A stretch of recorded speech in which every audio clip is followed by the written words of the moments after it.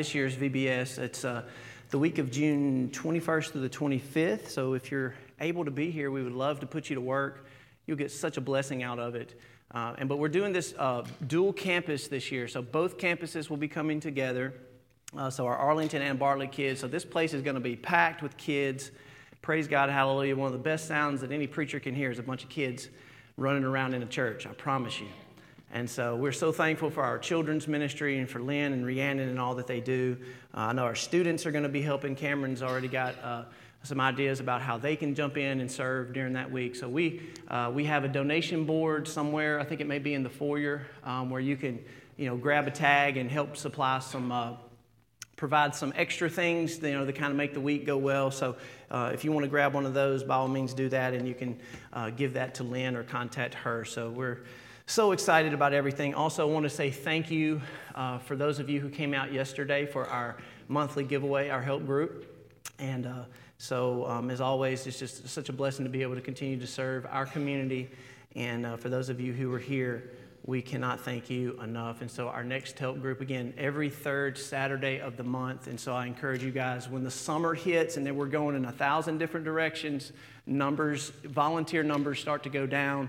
And so this would be a great time for any of you who've never joined our help group to step in and see what it's all about. Awesome ministry that we have there as well. So with that being said, we're going to jump in to the book of Revelation chapter 6 this morning. We have covered the first seal, and I'm going to do my best to maybe get through the second and third seal today. We'll just kind of have to see how time goes, and I don't really have a goal to get through the message, and so I'm going to try to treat these like I have in the past, and I'm going to try to cover everything that I can. If we get to a stopping point, we'll just stop, and we'll pick up where we left off next time. And so if you do have a copy of God's Word today, as we've been in the study of the book of Revelation, Alpha and Omega, we are jumping into Revelation 6, beginning. We'll probably recap verse 1 just to set the context. But what we are in the middle of right now is what some people call the riders of the apocalypse, the four horsemen of the apocalypse and things like that. And again, I'm doing my best to give you an understanding of what I believe is really happening here, what these horses represent, and how it applies to you and to me, especially for those of us who believe that we are living in a very interesting and unique generation that could very well be the generation of the time of the end. And so we're just going to jump off there from the seven seals in the book of Revelation. As a review, you see I came up with this chart and, just tried to keep it as simple as I possibly could. And those of you who have notes, the PDF files, this chart is in your notes, and you can kind of see how my perspective, again, just to let you know how I approach the book of Revelation, is I believe the six seals are giving us the big picture of the entire tribulation period, or specifically the Great Tribulation. There may be a little bit of overlap there as far as when the seals begin. As we looked at the rider on the white horse last week, I do believe that is representative of what we call the beast. He's called the little horn. He's called the man of lawlessness, the son of perdition.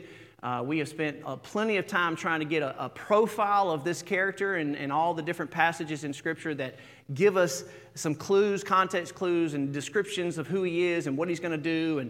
And what's the number one sign of the end of the age that has something to do with the Antichrist? It's called the what? The abomination that causes desolation. And so if you see kind of that skull in the very middle of the timeline there, that's what we would consider the midpoint of the 70th week of Daniel, otherwise known as the last 7 years. Okay, so we are waiting for this very last 7-year period. Okay, I believe that can be interpreted from Daniel 9 as Daniel's given a vision, and he's given the vision of 70 weeks, and there's still 1 week remaining that has not been fulfilled. It is yet future, and I do not believe it has begun yet. But we could be, we know we're getting closer. No matter what, we know we're getting closer. We're closer today than we were yesterday. That's undisputable. But as we try to parse these things and understand them and put the pieces together and draw the data points and the connecting dots, as we look through the Scripture, that's my best interpretation of the events of the end of the age. And so you kind of have this midpoint of the abomination that causes desolation, which leads into the Great Tribulation, where the Antichrist, or this rider on the white horse, will unleash the worst persecution of God's people that the world has ever seen. And then along with that, there will be many judgments of God that will be taking place coinciding with this time. I mean, that's why Jesus said that it will be the worst time that has ever been. It will never be equaled again. It has never been equaled before. So in other words, this last 3.5 years is the worst time in human history. And that's why we call it that's what makes the Great Tribulation so great, so terrible in that regard, okay? And so you can look at that timeline, and we'll refer to that from time to time to try to, some people are visual learners, and so that may kind of help you put some things together, and some of you may totally disagree with that timeline, and that's fine, and you have every right to do so. But that's kind of where I'm coming from when it comes to the study in the book of Revelation. So last couple of weeks, we looked at the first seal, okay? And he's called the rider on the white horse. I'm not going to go back into that. You can go listen to those messages or look at the notes. He has a bow. We're given very little detail about who this rider is. But again, the rest of Scripture fills in the blanks. You know, Ezekiel 38, Daniel 9, Daniel 11, Daniel 8, Revelation 13, Revelation 17. Those are the other passages that really begin to fill in the blanks of who this character is. But he came out conquering, and to conquer, he was given a crown. I told you my interpretation. I believe that Satan is eventually cast to the earth. He's confined to the earth during the last 3.5 years of human history. He no longer is allowed to operate in the heavenly realm. Revelation 12 says he's cast down. And I think at that point he's like, okay, I need a man to operate through. And I think that he enters into this guy. And whatever that looks like, whether it's genetic, it's supernatural, it's demonic, it's all of the above. But this guy, this rider on the white horse, he's going to be different. And that's why they probably call him the what? The beast. He's going to be something different, okay? So he's going to be unlike anything that we've probably ever seen. And so we spent plenty of time talking about him. And before we get into the next rider, which is the rider on the red horse, which is representative of violence and really just war in general, I want to address this real quick. 1 Thessalonians 5, look at what it says. It says, you yourselves were fully aware that the day of the Lord will come like a thief in the night. While people are saying there's peace and security, then sudden destruction will come upon them as labor pains. There's that reference to labor pains. That's one of the primary illustrations that is used in Scripture to describe the Great Tribulation, the intensification of labor pains. Things are getting increasingly worse, more painful. The earth is groaning. The pain, the travail of that time is going to get worse and worse and worse and worse until the baby is born, right? That's the picture that we get. And who is the quote-unquote baby that we're looking for that will bring so much joy? That's Jesus. So it's going to get bad, worse. The labor pains are going to get so bad, it's going to be unbearable, the worst time in human history. And then Jesus comes back at the end, and we all celebrate with joy and rejoice because the baby has arrived. And all the pain and suffering that we went through will not be remembered because we will be in the presence of our Lord and Savior Jesus Christ. Amen. What a beautiful picture. But this is what it says. It says, it will come upon them like a pregnant woman, and they will not escape. But you are, talking of believers, we're not in darkness to be surprised like a thief, okay? Now, I want to bring attention to that one phrase, there is peace and security. Because I hear this all the time, and I think there may be a little bit of a misunderstanding, at least from my perspective, okay? Where do we get this idea where there's peace when there really is no peace? Well, if you've ever read Brother John, do y'all know what's he been preaching through in 930? Jeremiah. Well, in Jeremiah's day, what was happening? The Babylonian army was invading Israel. They were taking out city after city after city. I mean, the people of Jerusalem knew, here they come. And there's nobody that could stop the Babylonian army. So there was a massive war going on at this time in Jeremiah's day. But what were the false prophets in Israel and in Jerusalem telling the people?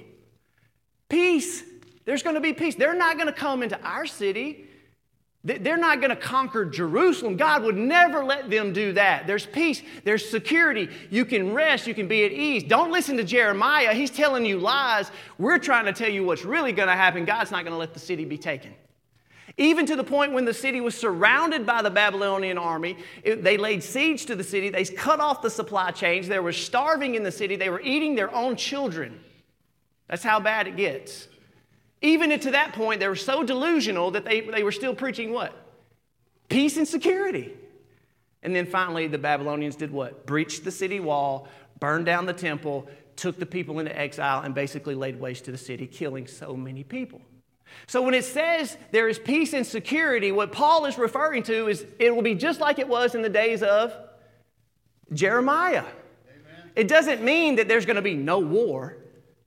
It means that there are people going to be living under a delusion of false peace and false security while there is tremendous turmoil going on around them, especially in the Middle East. And that goes in hand with what we talked about a few weeks ago with this covenant of death that Israel will sign. They're going to find some type of false security with this agreement that they make with some many nations surrounding them. And they're going to be lying to themselves saying, we have found peace and security. Surely this beast isn't going to come and conquer our city again. And guess what's going to happen? It's going to happen again. Amen. History and prophetic patterns in the Bible repeat themselves.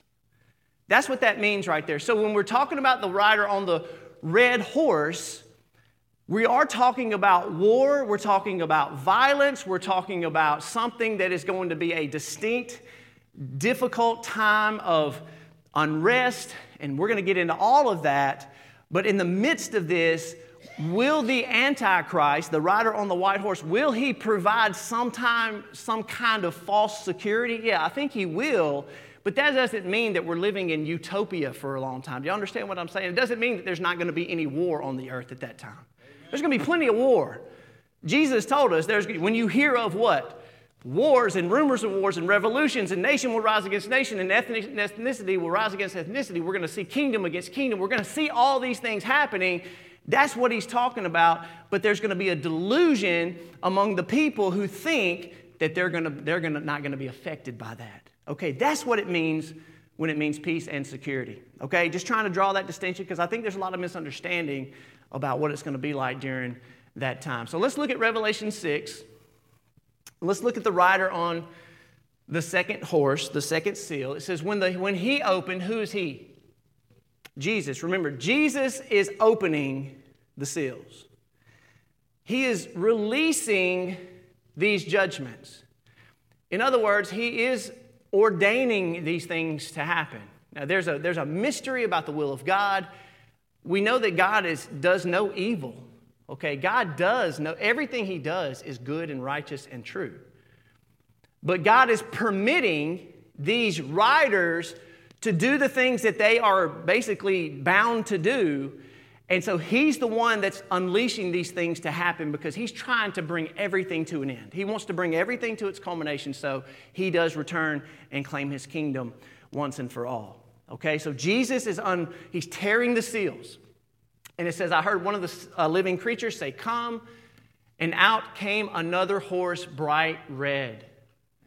Its rider was permitted, again, he was permitted to take peace from the earth so that people should slay one another, and he was given a great sword. Okay? So who is this rider on the red horse? Well, I'll give you, again, my best interpretation is I believe the rider on the red horse represents the supernatural God of war. He will be given authority. He'll be permitted to take peace from the earth in the last days. Now, if you were with me a few weeks ago, I tried to show you guys that when we look at these complex issues in prophecy, there's a human component that we have to account for. So there's going to be war on the earth among humankind. But there's also a what? Supernatural component that is behind them, okay? So it's not either or, it's both and, okay? So I believe this rider, now we know these riders on these horses, in my estimation, Zechariah 1 and Zechariah, I think it's chapter 6, they give us a better understanding of who these riders on the horses are. I believe they are supernatural entities. They're patrolling the earth, and their one desire is to unleash hell on earth, to unleash chaos on the earth. That's all that they're waiting to do. And that's what Zechariah 1:6 tells us. They find the earth at rest, but they're so anxious to go and do what they're bound to do. And it is at this time when Jesus begins tearing the seals that he says, okay, go do what you want to do. He's going to give the world over to this time. And that's a hard thing to reconcile. A lot of people struggle with that. You mean God, Jesus, the one who loves the world, who gave his life, and he's going to unleash these terrible creatures and these terrible supernatural beings and permit all these things to happen? Yeah, he is. And he's bringing all these things to their conclusion according to his goodwill and pleasure, as it has been written. Okay?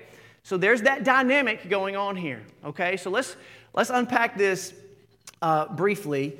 Now, there's a picture there in Greek mythology. There was a god of war, and his name was Ares, or otherwise known as Mars. What color is Mars? We call it the red planet.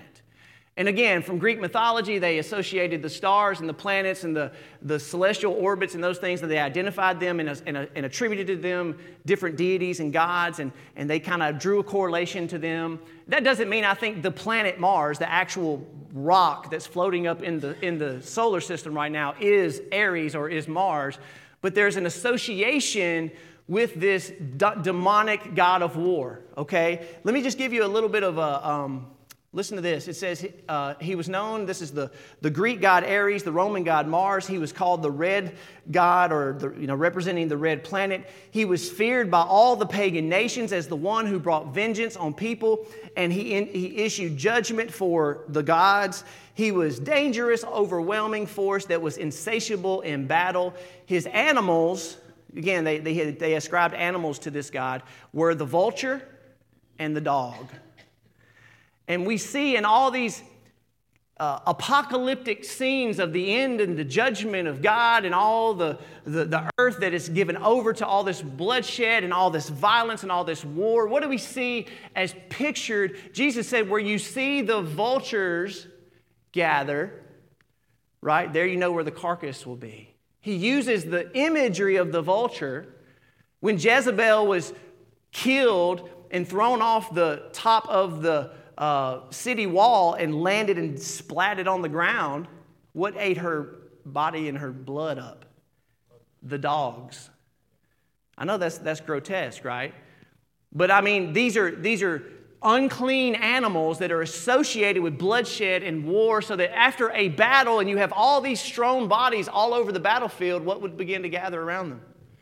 The vultures and the wild beasts of the field will come, and the carnivores and scavengers. Okay, so that's kind of the mythological picture of what's happening in this passage. But let's get into more of a biblical picture. Now, there again, I showed you Zechariah 1. I won't go through, but he gives the very same description: a man riding on a red horse, and you can look at that. But what I want to show you too, as well, is that we have to remember that these supernatural horsemen are also, to an extent, under the direction of the devil himself. Now, Jesus is permitting them to go, but what's the calling card of Satan? He comes to what? Steal, kill, and destroy. So he loves the rider on the red horse, whatever you want to call him, Ares or Mars or whatever. He's a supernatural entity, but he loves it because this rider comes and brings death and destruction in its wake. And we know that we're from God, but the whole world lies in the power of the evil one. And so Satan definitely has his role in all of this. And I know that these are complex issues. You know, who's in control? Well, God is in control, yeah. But he allows these other beings and entities to have their day and to have their way. And so he's ultimately in control, but we still have free will and we still have choice in the whole matter. So there's a lot of complex things, you know, if you're looking at that theologically, but I'm not going to get into that today. So let's look at what it means about the rider on the red horse. Jesus said, just as it was in the days of Noah, so shall it be at the coming of the Son of Man. Well, what was it like in the days of Noah? Now, the earth was corrupt in God's sight, and the earth was filled with violence. Amen. And God saw the earth, and behold, it was corrupt, for all flesh had corrupted their way on the earth. And God said to Noah, I've determined to make an end of all flesh, for the earth is filled with violence through them. Behold, I will destroy them with the earth. From Genesis to Revelation, we draw the thread, and Jesus is pointing us back to the days of Noah, to saying, hey, if it was that bad before the flood and before the days of Noah, where I was so grieved in my heart that my image bearers were not representing me anymore, and this terrible violence was just being unleashed on the earth, and all this corruption and all this bloodshed, he said it's going to be that way again. Because remember, what did Jesus say? The Great Tribulation will be the worst time in human history, even worse than the days of... That's hard for me to process sometimes, because he wiped the whole planet off during the days of Noah. And so we understand that Jesus is drawing these parallels. So let's talk again about birth pains. Jesus said this. He says, and you will hear of wars and rumors of wars. Okay? See that you are not alarmed, for this must take place, but the end is not yet. So as this rider on the red horse is unleashed, he will have authority and be permitted to begin to create violence and bloodshed and war, so that men will begin to slay one another like never before. But Jesus said, when you begin to see these things, realize that the end is not yet. These things must take place, for nation will rise against nation. Now, that's a very specific term. That means ethnic group will rise up against ethnic group. That's the word ethnos, okay, nation. Here in the United States of America, you see it, unfortunately, even though I think we've moved way past that in so many ways. The media likes to stir up the whole black versus white thing, right? We're living in a generation where that old sword just continues to show up, and we're like, okay, do we really hate each other? I don't hate you. I don't think black people hate me. But the media just stirs the pot, right? And we play into it every time, and then we begin to see ethnic group pitted against ethnic group, taking our eyes off the real hope of humanity. And so that's one of the illustrations of what you're going to see in the last days. You're also going to see kingdom rise up against kingdom, okay? And then there will be famines and earthquakes in various places, but these are the beginning of what? They're the beginning of birth pains. So I'm going to draw attention real quick to this phrase, rumors of wars. This is one of the most little caveat, little nuance in the Scripture that just to me is like, God is so awesome. That word right there, rumor, is literally the word a report, okay? Now, if you have your phone today, and you're like me, you probably have a couple of news apps on your phone, and you can pull it up right now, and you can find out what's happening right now in Gaza, in Israel. Now, in Jesus' day, how long would it take for information about a battle in Gaza in North America? It may not even get there. You know, I mean, information moved a lot what? A lot slower back in Jesus' day. But Jesus is telling us that one of the signs of the end is that you will begin to what? Hear rumors or reports of wars. And what's fascinating to me is that we can pick up our phone at any given moment, just punch a button, touch a screen, and at that very moment we can know what's going on in China, South America, in the Middle East, in Africa. We can hear and find out news reports of anything and everything that's going on in real time, 24 hours a day, 7 days a week. I believe Jesus is pointing us to a day when there is free and full access to news reports and news sources. That's exactly what he's talking about right here. There will be a day when we will be able to have access to these things. Let me give you a couple. Okay, so here's the way I want to look at the God of war or the supernatural rider on the red horse. There's different types of violence that we're going to have to be dealing with this rider on the red horse. Let me give you a couple of them real quick. See if I can find out where it is here. All right. Number one, you're going to have civil unrest in just your community, in cities. If we haven't experienced that here in America in the last few years, we certainly experienced it last year. I mean, I don't think we can forget what was happening to the cities, many of the cities in America just last year in 2020. They were burned down. If you lived in Minneapolis or Portland, and parts of New Jersey, there were other, Chicago, there were other places. I mean, they literally were burning the streets. It was not safe to go out to the downtown city in those areas. That's called civil unrest. Pair that now with the fact that police officers are retiring in a record number right now because they're not respected and they're painted out to be the bad guys. And I don't know about you, but the same people that want to blame police officers if somebody comes beating on their door, the first thing they're going to do is call what? 911. You better come protect me. I don't want you to, I don't really think that you're needed, but when something comes right to your door, you need police protection. You understand real quick, wait a minute, we do value safety and security in our culture, and police officers provide that.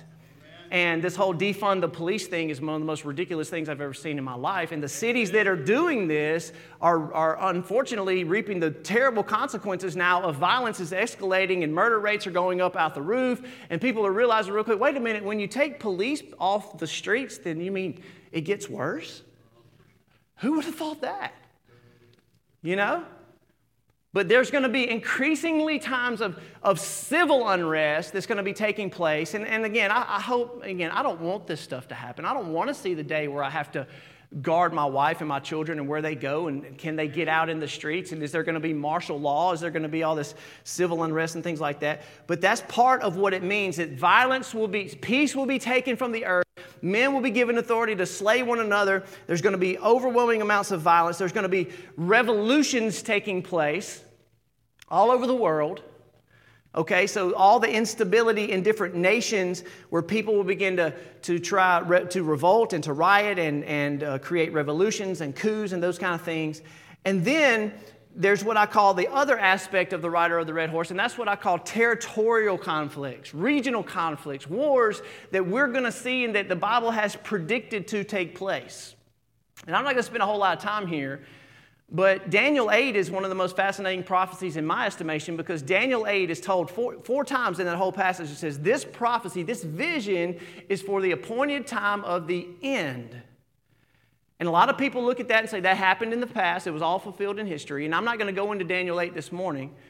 But what I want to show you is that we're expecting regional conflict between Turkey, which is Yavan in Daniel 8, and Persia, which is the territory of Iran in Daniel 8. There's going to be a clash among those two empires and those two entities. I believe we'll see it very soon.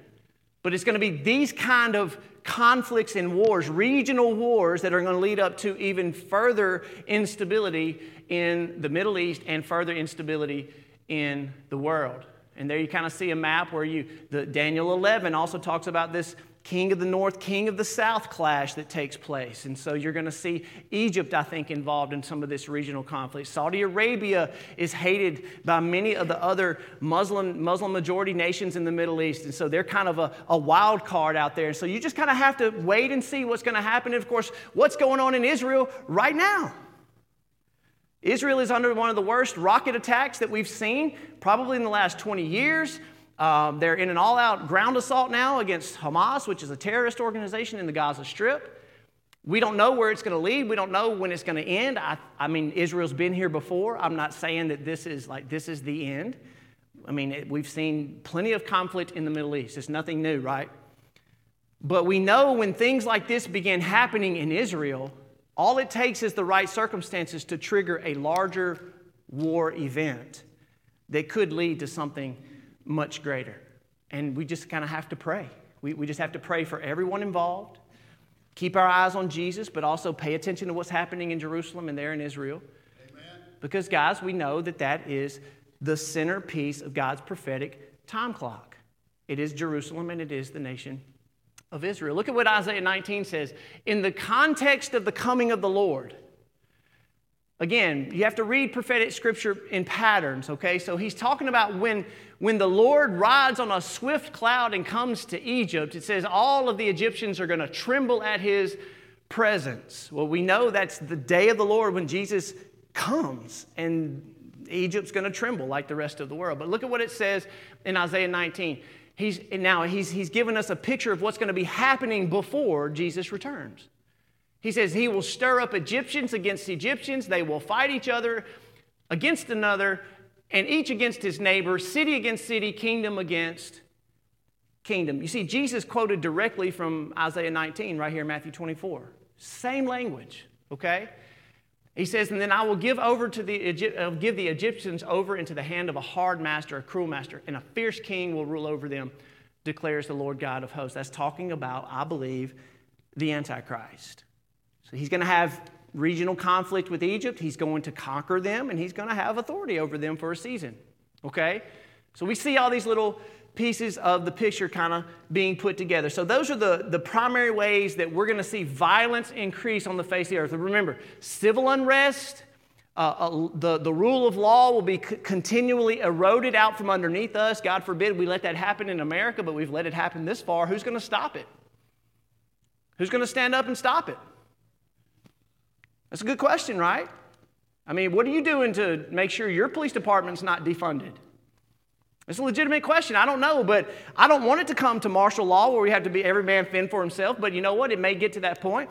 But that's what anarchy is all about. When you think about Antifa and these organizations that are basically paid mercenaries to go into communities and just create chaos. That's what they want to do. They want to false flag. They want to create chaos. They want to shift the focus off. Usually when you have a false flag or these riots in the street, it's usually because some corrupt politician is about to get caught with some terrible thing that he or she did, and they want to take the attention off of themselves and put it on something else. That's usually what happens, if you want to be honest. But that's what anarchy is all about. Anarchy is the ugly mother that gives birth to communism. What is anarchy? It's chaos. It's just total chaos, right? We saw it in America last year in 2020. Every communist revolution started with anarchy, where the ones who end up having the most firepower, the ones that have the biggest guns, end up what? Winning. That's all that it comes down to. Whoever has the most force and the most power will come out on top. And so the first thing that a communist or a socialist government will do, or the first thing that the anarchist will do, is that they're going to take away the right of every citizen to bear arms. Have you heard that lately in the news? It's like, I've heard the politicians say, well, why do you need an AR-15 to hunt a deer? And I'm like, I ain't worried about the deer. It's the government that I'm worried about coming knocking on my door. Amen. I'm not worried about a deer. I'm worried about a corrupt government that wants to take my freedom away, right? So therefore, the founding fathers of America got something right when they said, you know what? Every citizen should have the right to what? Defend themselves and their family and their property. From who? The government. Amen. That's what the Second Amendment is all about, right? And I'm not here to get into the gun debate, and you may be anti-gun, pro-gun, or whatever. But I'm just telling you, if you don't have a police department and the response time of 911 is about 20 to 30 to 50 minutes, you better have some way to defend yourself and your family if something does happen. But that's what anarchy does. It creates a culture where everyone is fear-based, and we have to be very, very careful that one of the great freedoms of this country is that we do have the right to defend ourselves and our property and our people. Amen. And I love that right, okay? But we don't want to see anarchy. This is a picture from, I think, Minneapolis last year. That's anarchy. Now let's talk about communism for just a second. Remember, anarchy is kind of the ugly mother, stepchild, or something of communism. It's very connected and tied together. But let's talk for just a second about communism. Listen to these statistics. In the 20th century alone, it is estimated that over 150 million people have died due to genocide or mass starvation in places like China and Russia. And now we're living in a society, and an entire generation is growing up in America that thinks socialism is cool, man. Like, yeah, we need to be the best way to break a generational millennial or whoever you want to say about socialism is just get them a one-way ticket to Venezuela and let them go live down there for a little while. Amen. Let them live in socialist Venezuela for about 6 months, and they're going to come crying back to America to say, I don't want anything to do with socialism. Because socialism, again, grows basically into communism. They're a little different, but they're basically one and the same. Total totalitarian control of the government over every aspect of our life. And guys, every time communism arises on the earth, it is always under mass violence and murder and genocide. Amen. Okay? We don't want to have to experience this. And if we think that it's been bad in the 20th century alone, there's something in Revelation 6 that's telling us it's probably going to get worse. Okay? And I think communism has a lot to do with that. Now, let's talk about terrorism. Terrorism. Satan is a terrorist. Amen. He wants to strike terror and fear into the hearts of people. He wants to destroy their lives. That's what we live in a generation that has to account for this daily thought of terrorism, bombings, suicide bombings, attacks, mass shootings, all this kind of stuff that's increasingly more and more prevalent in our nation, in our society. We are living through that right now, which then kind of leads us to what I would call the Islamic perspective of holy war, which is what they call jihad, okay? No matter what they want to tell you, it does not mean it's some personal, individual struggle that a Muslim has, that's from their own sources, jihad, that Muslims are taught to fight unbelievers, to completely eradicate unbelievers. Either they convert to Islam or that is Muslim scripture, guys. I'm not here to pick on Islam. I know y'all hear me talk about Islam a lot in this context, but there is a real belief system out there that if people live by their word, which is the Quran that's given to them, then if they're really living out their faith and what the Quran teaches, then they should join up with this campaign to fight every single unbeliever on the face of the planet until the whole world is what? Muslim. And that's their belief system. In the same way that Christians, our great commission is to go unto all the nations and preach the gospel to the whole earth, but we do it not in violence, we do it in what? In love and peace. We share the good news of the gospel of Jesus Christ, praying that people will come to know Jesus to the whole earth. We would love to see the whole world converted to Jesus Christ, but Islam just has a different way of doing it. They basically subjugate their people with violence and terrorism. That's the world in which we're living in. And if you want to talk about the effects of Islam, go talk to people in Europe right now and see what they're dealing with. Okay, so these are all things that we have to be very careful about. Now look at what Jesus said in Matthew 24. He said, then they will deliver you up to tribulation and put you to death, and you will be hated by all nations for whose name? For the name of Jesus. So if you identify as a Christian and you're a believer and a follower of Jesus Christ, he's telling us that because of his name, we will be what? Hated. And then many will fall away. They will betray one another and hate one another. The rider on the red horse, he's permitted to take peace from the earth so that man would slay one another. And many false prophets will arise and lead many astray, saying, peace, peace, and security, it's okay. No, it's not okay. And because lawlessness will be increased, the love of many will grow close. How many of you now, when you hear somebody knock on your door, you cringe? Why are we at that point? Lawlessness. How many of you now, when you see somebody that you don't recognize walk up and down your street, you start to get what? A little suspicious. Why is that? Lawlessness. What happens to our love? Our love grows cold. Why is it now when you pass somebody on the street and they're broken down and you say, I need to stop and help them, but maybe not a good idea. Why does our love for that person grow cold?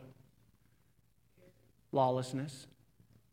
Because we've heard the horror stories. We know that there's a potential out there now, that there's a greater potential for us to be attacked or robbed or beaten or God forbid, murdered or something like that.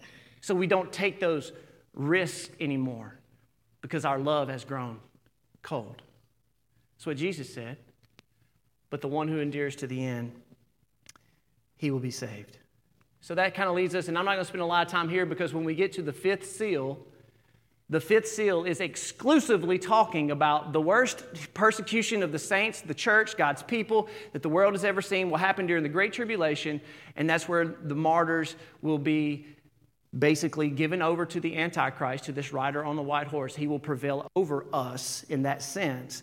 But we will conquer him by the blood of the Lamb and the word of our testimony, not loving our lives even unto death. That's what the Scripture says. How do we conquer this Antichrist who's going to be coming, targeting God's people? It says that we do not love our lives even unto death.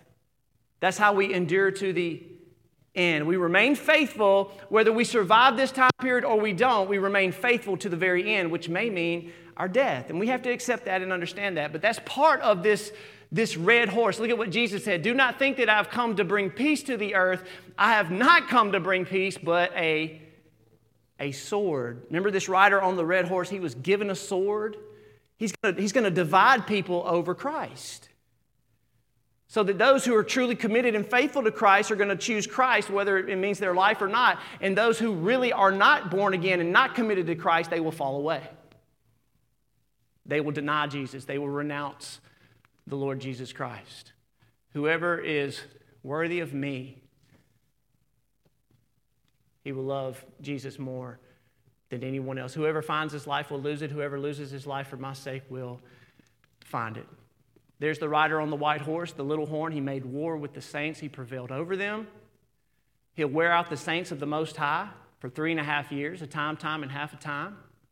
Revelation 13:5, the beast was given authority, and it was allowed to exercise authority for 42 months, 3.5 years.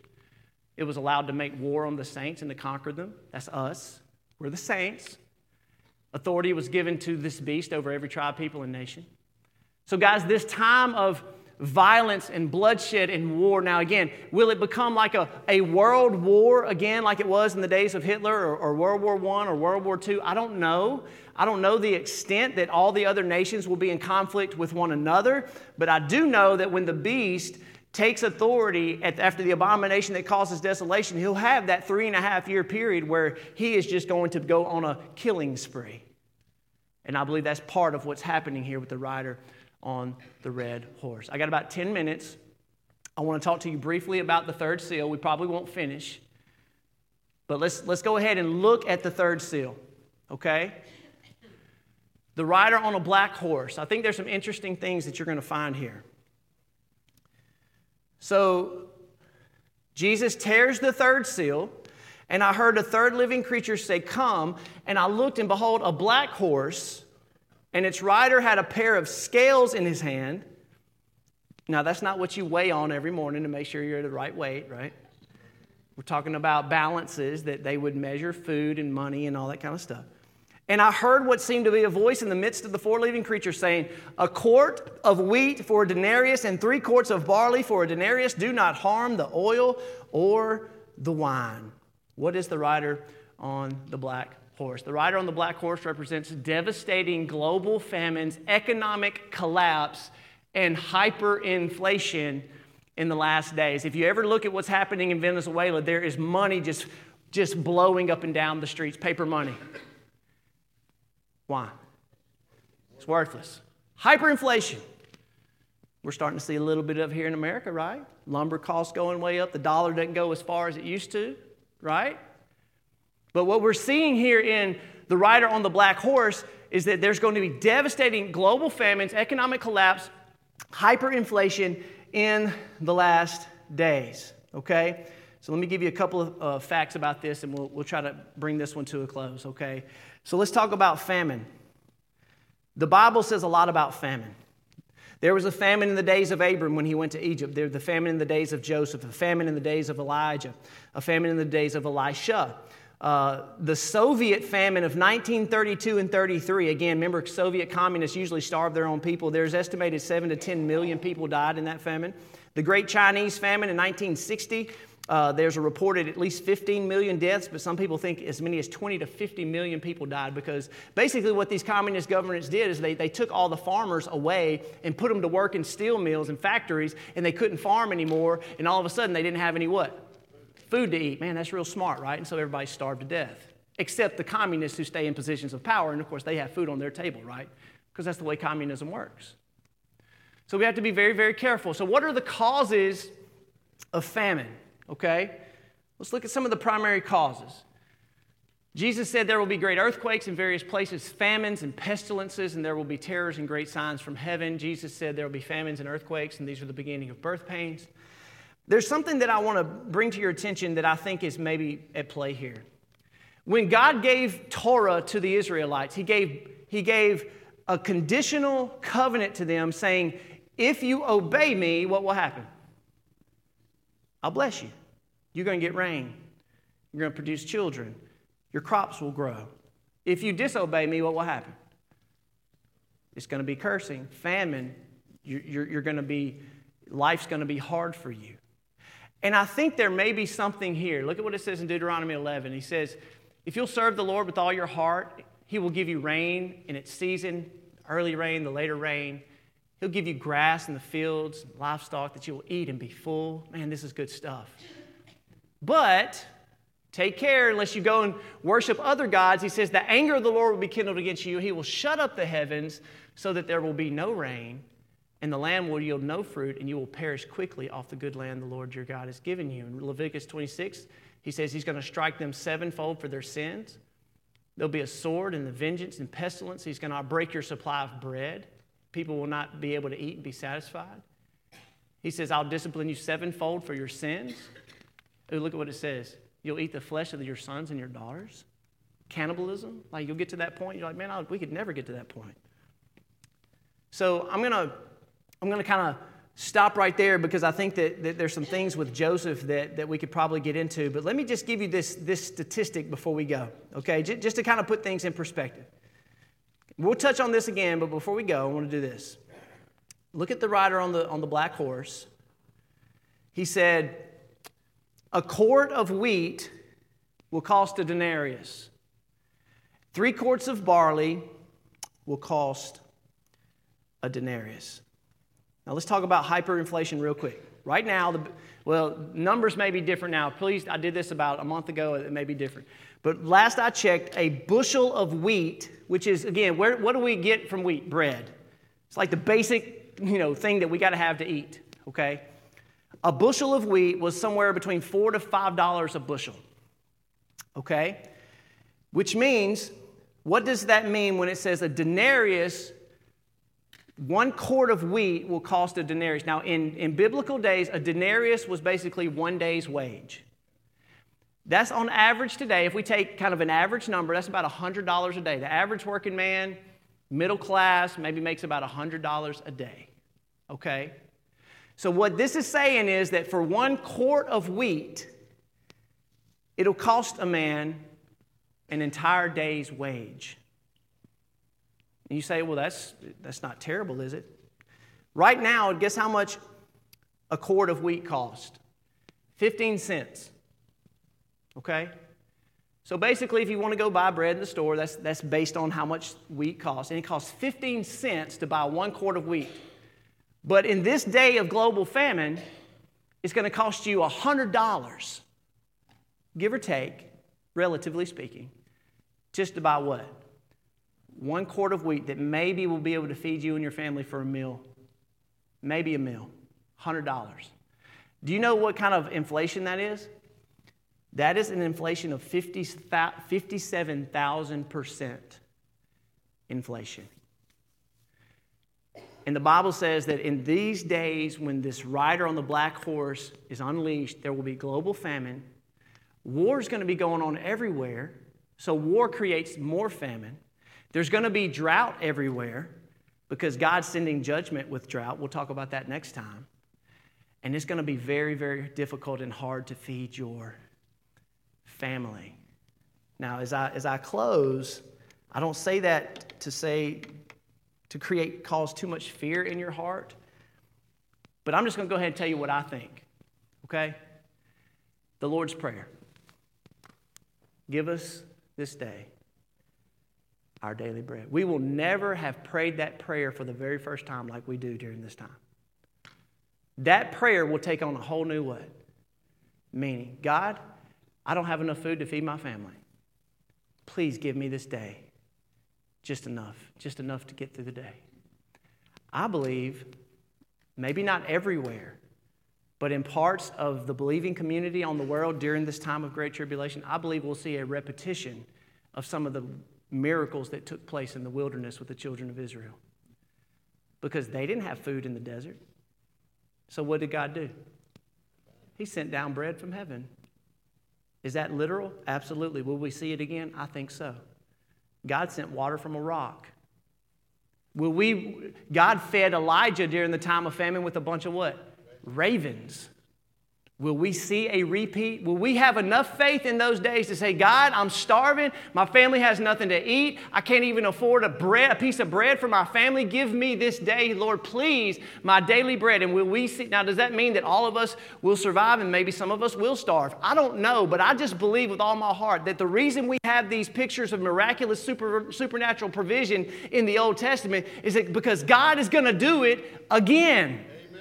He will do it again. That's what the whole Bible is about. Prophetic patterns. Everything that has happened in the Old Testament will be repeated and replayed in different ways in this time of the end. And it's time for our faith, guys, to get real. Amen. It's so easy to run to the store and grab food now, but we may get to the point where it's not like that. And so I just say all that to say, are we ready? Are we prepared? Do we have faith? Do we really believe that prayer? Lord, give us this day our daily bread. Amen? Something to think about.